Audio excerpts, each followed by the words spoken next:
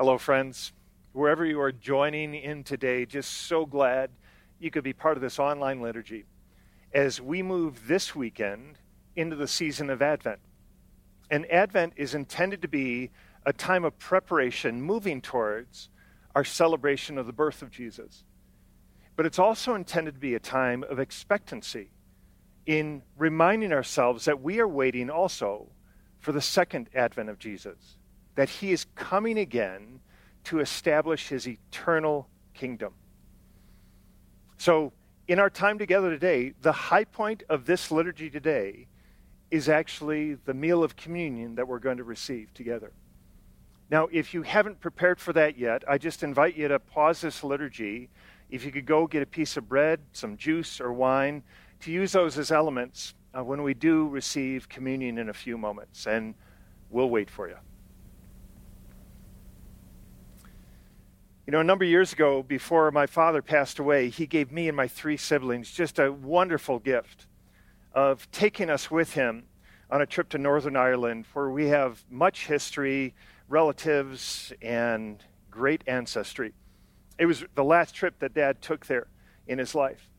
And as we were there, just connecting with our past, our heritage, our relatives, it really just enriched our understanding of ourselves. You know what I mean? I come from a pretty conservative, committed church-attending, quite religious background. And it was a very loving home, but we didn't smoke or dance or chew or drink stuff we weren't supposed to. That was our family. No playing cards, no nothing. So when we were in Ireland with Dad, for one, we went to the Ballintoy Church, which our family had worshipped at for many generations. And it's an often photographed old church right on the Irish Sea there. And there's an old brass plate on the gates into the church. And that plate says, "In memory of Aeneas Glass, by his sister, Charlotte Glass." And then you go into the graveyard around the church, and there are ancestors' gravestones peppered around the graveyard. And it was just so cool. And really, that's the kind of heritage you want to share with others, even as I'm doing with you right now. And it felt pretty good as people would come into the churchyard, relative ours, thank you. But then at the other end of the spectrum, we were talking over lunch the next day with our dad and asking about his father, our grandfather, who grew up in Ireland, moved to Chicago, and came to faith in Christ when my dad was just in his youth. And Dad just reminisced about his father, and he said, when I was young, my dad used to hold dances for the neighborhood in our house in Chicago. Now, that was quite surprising news to all four of us kids. Wait a second, Grandpa held what? Where? We dance now, but not then. And then Dad added, yeah, the families of the neighborhood would come over on Saturday evenings to our place, and we would have these Irish dances, and Grandpa would serve them whiskey that he used to make in the basement. Nothing crazy, just fun neighborhood gatherings. Now, for me and my siblings, we literally stopped eating kind of mid-bite. For us, this was kind of like hearing that the Pope was actually Jewish or something. What? And then my brother said, wait a second. That would have been right during Prohibition, during that alcohol prohibition in the States, when about the only alcohol in the States was snuck in illegally from Canada. There you go. And so we all said to Dad, why have we never heard this before? Honestly, we were saying around the table there, who are we? This is part of our story? It just seems so odd. And it really couldn't help but kind of reorient a bit in our self-understanding. Now, Dad probably never told us that before because he didn't want to highlight those parts of our heritage for some reason. And actually, a similar principle held true during the days of Jesus. For example, when you introduced a new teacher, a new rabbi to a town, you introduced them first with their most admirable elements of their achievements or heritage. And that is just how the Gospel of Matthew begins. At the start of his Gospel, Matthew opens not with a description of this Rabbi Jesus' birth, but he begins first with his genealogy. And what Matthew is doing is he's saying, you can't understand the birth of Christ. You can't just jump right into the Christmas story unless you first look at the family tree of Christ. In particular, at his foremothers and forefathers and their stories and their lives, because their lives repeatedly point to and help us understand who Jesus is and what he's about. So during the season of Advent, in a new teaching series that we're calling Preparing for Jesus, we're going to focus in on 4 quite surprising, even shocking individuals who are named in Jesus' genealogy in Matthew, in order for us to better understand who Jesus is and what his kingdom is actually about. So would you turn with me to the Gospel of Matthew, in Matthew chapter 1, and as we begin there, remember, friends, this is the Word of God. And Matthew writes this in verse 1. The book of the genealogy of Jesus. Okay, stop there for a second. Now, we miss something here in our English translations, because that word genealogy, it's actually a Greek word that you know originally. It's a Greek word, Genesis. So really the first phrase in Matthew means the book of Genesis, the book of beginnings of Jesus, of the Messiah. Okay, now can you think of any Old Testament links that Matthew might have been making here? I mean, kind of interesting that that phrase, the book of Genesis, the book of beginnings, is only used 2 other times in all of Scripture. In Genesis 2:4, it says the book of beginnings of heaven and earth. And then in Genesis 5:1, it says the book of beginnings of humanity, of Adam.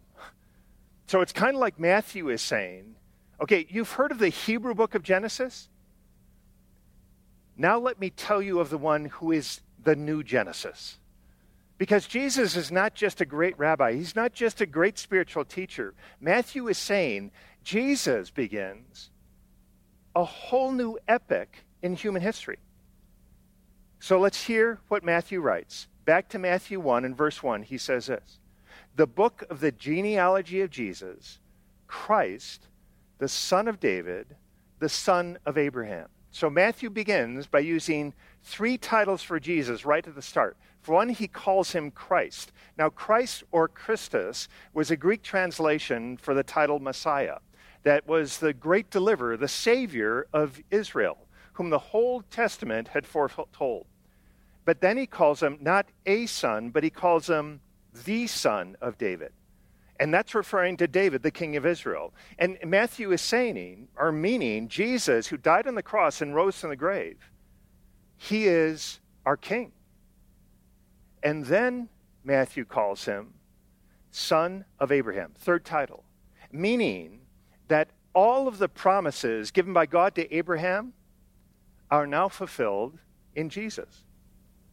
Now think of those promises. Think especially of the promise given by God to Abraham. This is in Genesis chapter 12 and verse 2. It says this.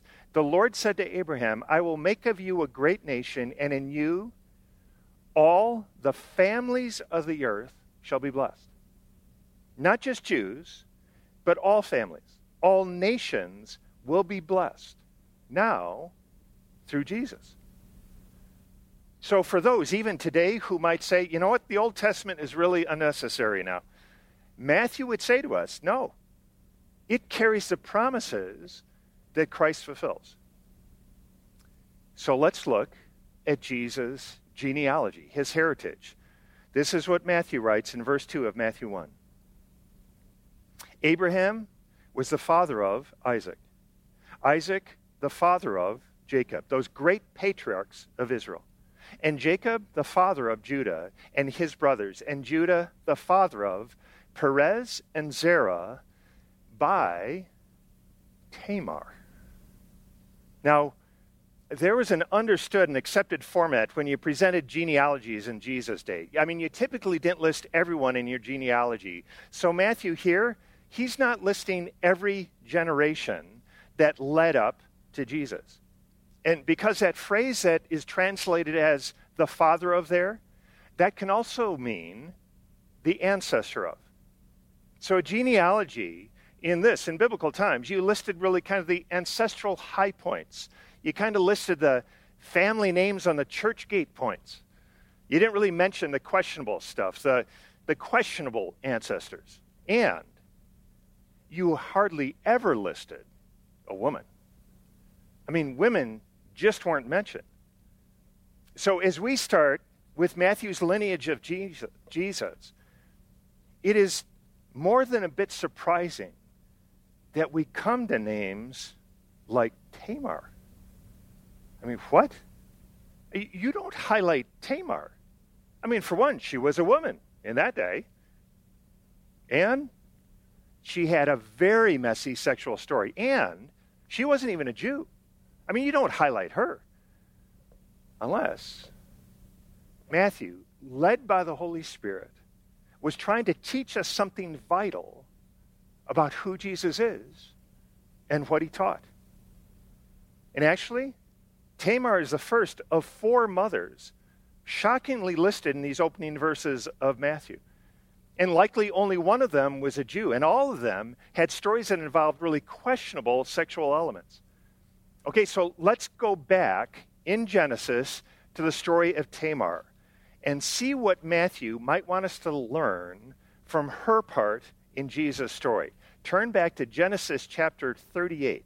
In Genesis 38 is where we read this story. And let me just kind of remind you of the context of her story. I mean, you remember Joseph in Genesis, the coat of many colors? Well, by Genesis 38, Joseph's oldest son, or rather his oldest brother Judah, the one who had helped sell Joseph into slavery, Judah at this point is now married. And he has 3 sons, Onan, and Shelah. And his oldest son, marries a woman named Tamar. Now, lived his life in just constant defiance of God. And so because of his rebellion, God strikes dead. Now, understand, in that day, when an older brother died, the next brother was to take his brother's widow into his home and to produce an heir for his dead brother with her. And understand, that was viewed as a sacred responsibility. So Judah gives Tamar to his next son, to Onan. Now, Onan has sex with Tamar, but he takes steps to be sure she doesn't get pregnant. And really, as he does that, he's walking in defiance of God. So God strikes Onan dead for his sin. Okay, now Judah has no clue who or what killed his son. But what he does know is that Tamar is a common denominator.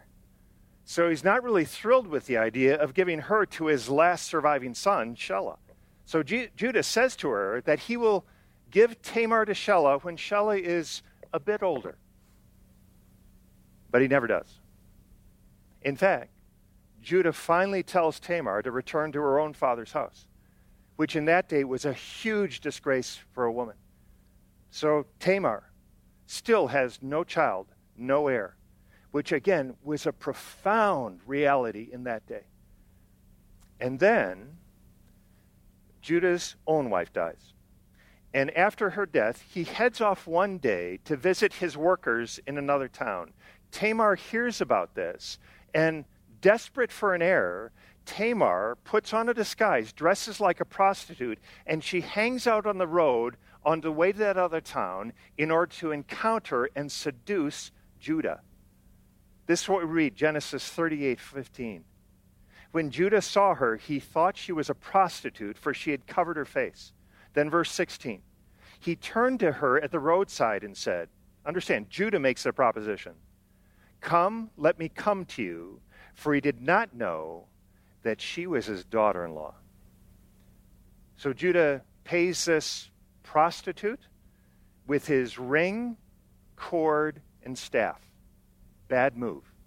He sleeps with her. Worse move. Oblivious to who she is. And now Tamar is pregnant. And we ask, what in the world is Tamar doing? I mean, this was her father-in-law.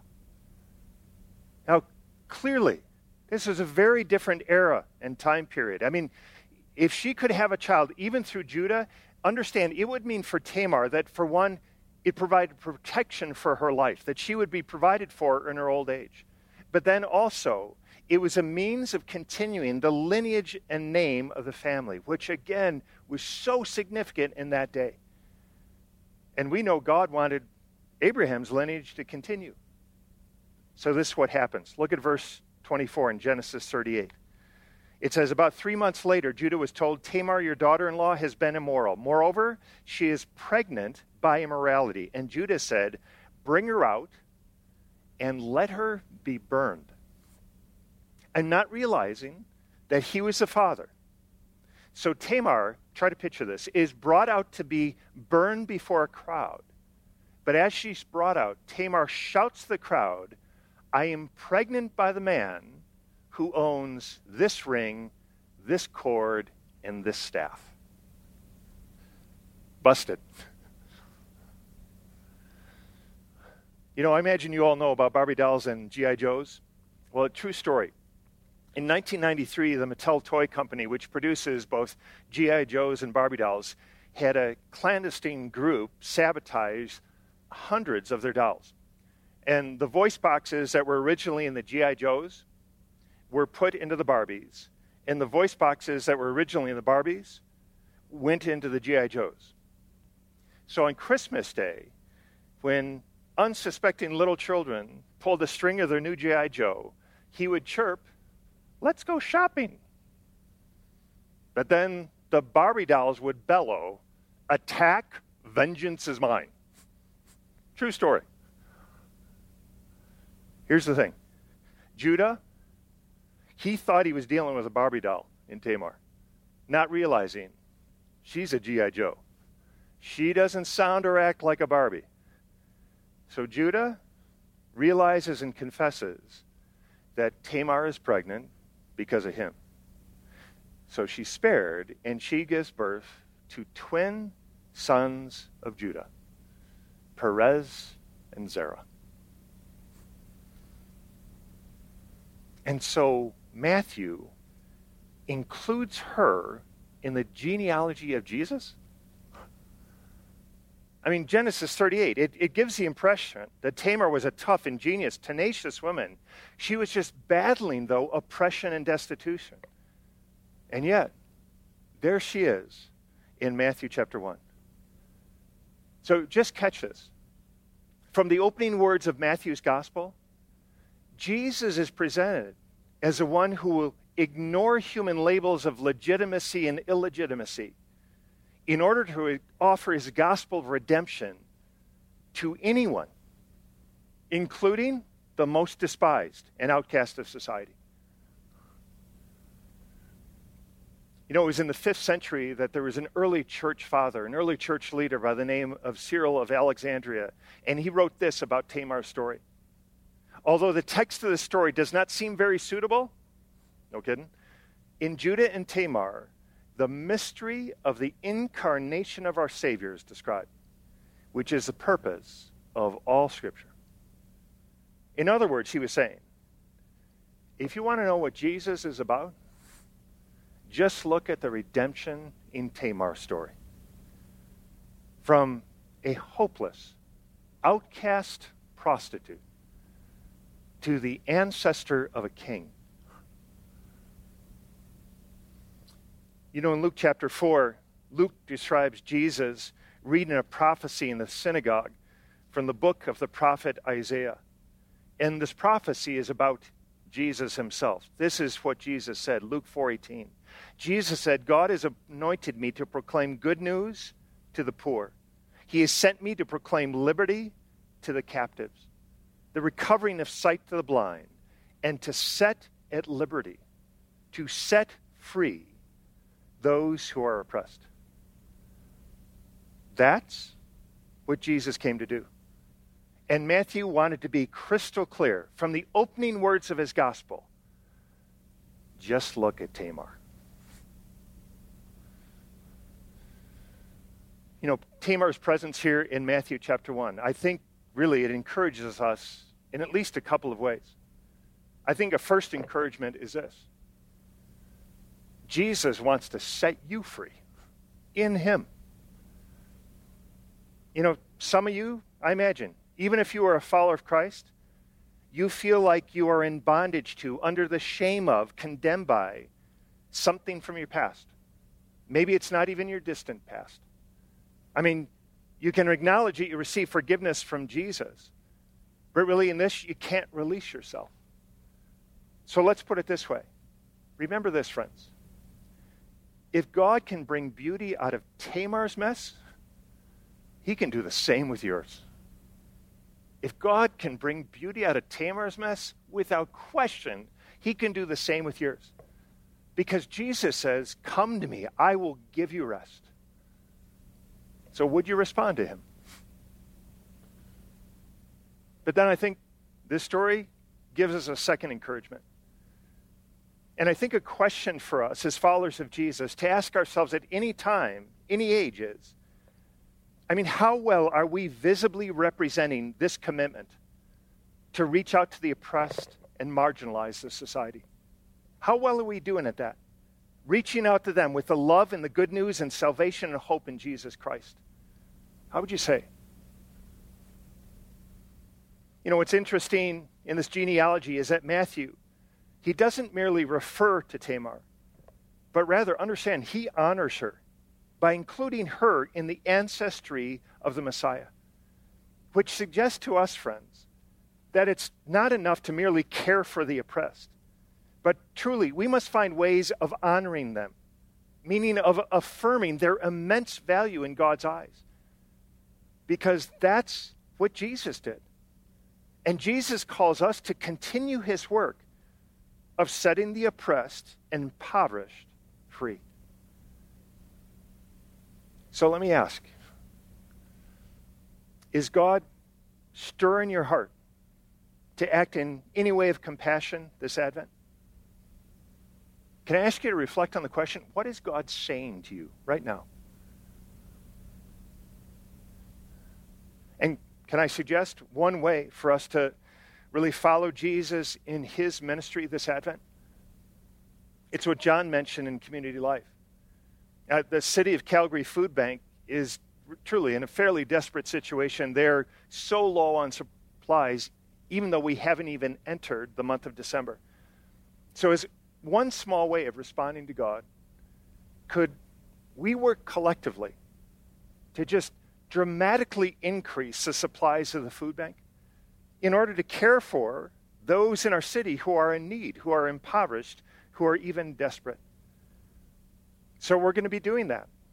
I invite you, we'll be receiving items for the food bank here between December 5th and 13th during the daytime hours between 9 and 4 p.m. and invite you to come. You can go to our website. It gives you instruction, details on what is needed, different items you can provide in this.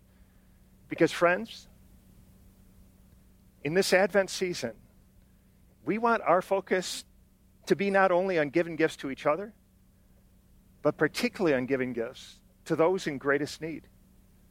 Because that's what our Savior and King did when he came.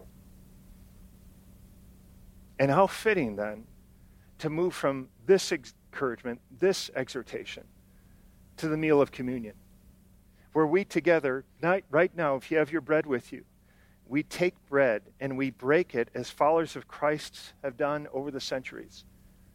And we remember as we break it, the body of Christ broken for you. So would you take your bread and eat?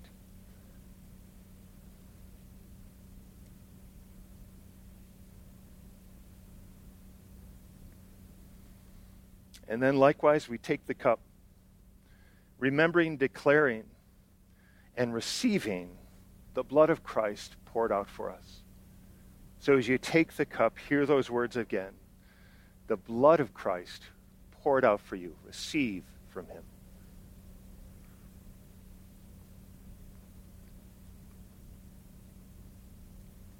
May I lead us in prayer? And Father, we thank you that you still seek to feed us, both with your word and, Father, with this meal. And I pray for my friends, you would nourish them spiritually.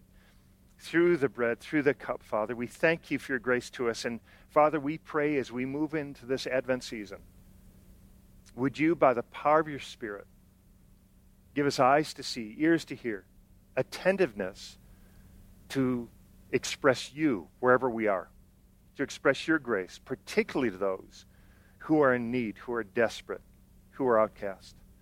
Lead us to that end so that you would be glorified and that they would know you, we pray. And we ask this together in Jesus' name. And all God's people say, amen. Amen. So glad you could be joining us today, friends.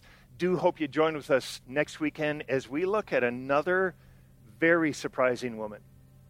But now as you walk into this weekend, whatever it does hold for you, now may the God of hope fill you with all joy and peace in believing, so that by the power of his Holy Spirit, you may abound in hope this week. In the name of the Father, and the Son, and the Holy Spirit. Amen.